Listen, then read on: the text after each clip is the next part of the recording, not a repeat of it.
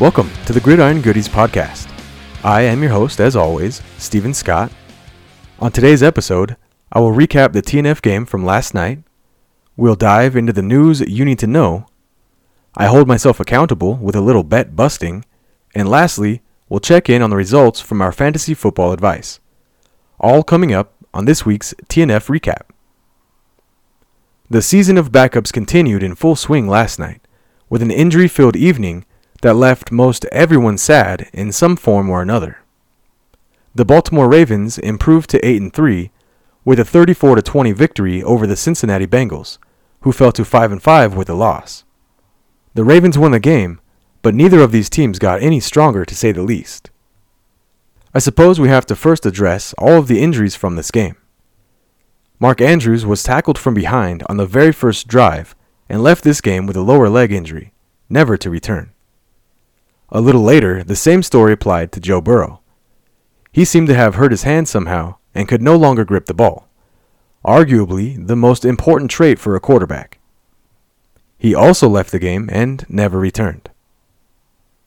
Even Lamar Jackson went down early in this game with what appeared to be an ankle issue. He would visit the tent between drives briefly and did return, but didn't quite look the same.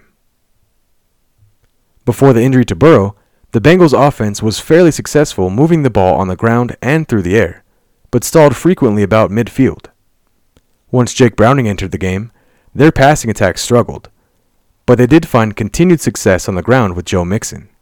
He would essentially become their entire offense. The Ravens' defense was suffocating, and if not for a Jamar Chase touchdown in the last minutes of the game, the score would have reflected that a little better. The pass rush was in the face of whoever the Bengals trotted out at quarterback all game long, sacking Burrow twice and Browning 3 times. On offense, the Ravens couldn't be stopped. Lamar Jackson had a great game and did a really good job of spreading the ball around after the injury to Andrews. Nelson Agholor showed great reaction time and nabbed a tipped pass by Jermaine Pratt in full stride, taking it in for a long touchdown. Rashad Bateman was even involved, with a touchdown catch in the back of the end zone. And OBJ's yak ability was on full display in this game, as he went for over 100 yards on only 4 catches. Not to be outshadowed by the passing game, Gus Edwards and the rushing attack was just as productive.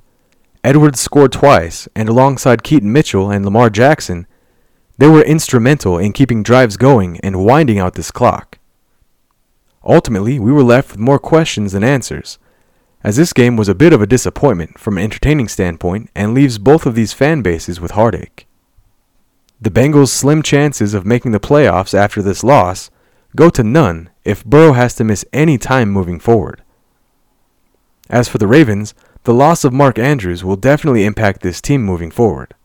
Who will Jackson rely on now in high-stress passing situations? Moving on to the news you need to know, the Joe Burrow hand injury brings a bit of drama.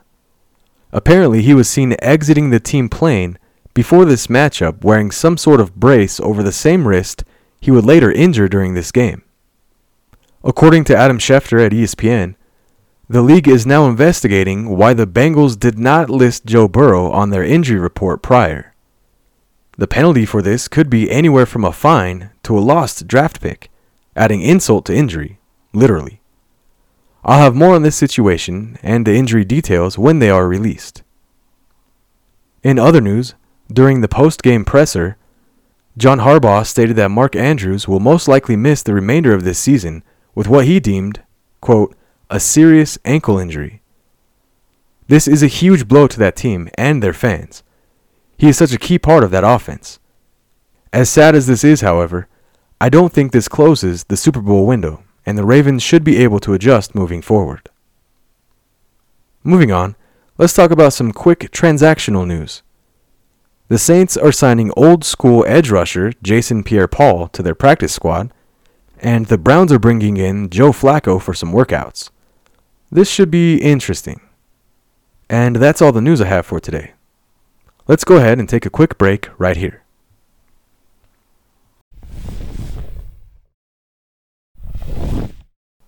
Welcome back. Now I hold myself accountable for the nonsense that I spout. In today's Bet Busting, we'll start off with my straight 5 bets. They were Tyler Boyd to score, and he did not. Gus Edwards to score, which he did, twice actually. Keaton Mitchell to score, which he did not. Jamar Chase to score, which he did at the very end.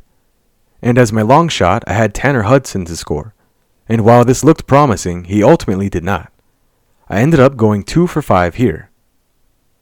Moving on to my parlay bets, I had a little fun last night and attempted 2 3-leg parlays. I had one for each team. For the Bengals parlay, I had the following results.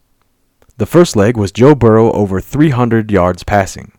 He obviously left the game early and did not hit the over with just 101 yards, essentially tanking this entire parlay. The rest of the legs were Jamar Chase over 80 yards receiving, which he did not hit with just 12, and Tyler Boyd over 40 yards receiving, which he also did not hit with just 22. For the Ravens parlay, I went with Mark Andrews over 40 yards receiving. Again, this looked extremely promising out of the gate, but was ultimately crushed when he left the game. His injury tanked this parlay.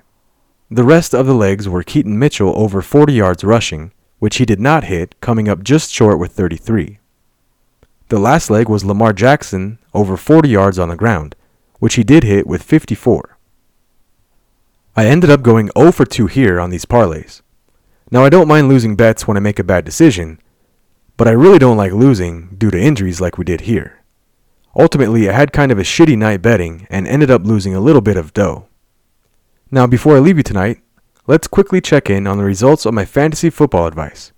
My sleeper picks for the game were Keaton Mitchell, who scored 5.1 fantasy points, Tyler Boyd with 5.2, then Trenton Irwin with 6.6, and lastly I had Tanner Hudson, who outscored them all with 8.9 fantasy points. I struggled here as well, essentially going 0 for 4. Overall, nothing went as I expected in this matchup, and I basically wasted everyone's time with my entire preview episode. I guess it's a good thing I keep these things short. And that will do it for today's recap episode. I will return for the full preview as always on Saturday.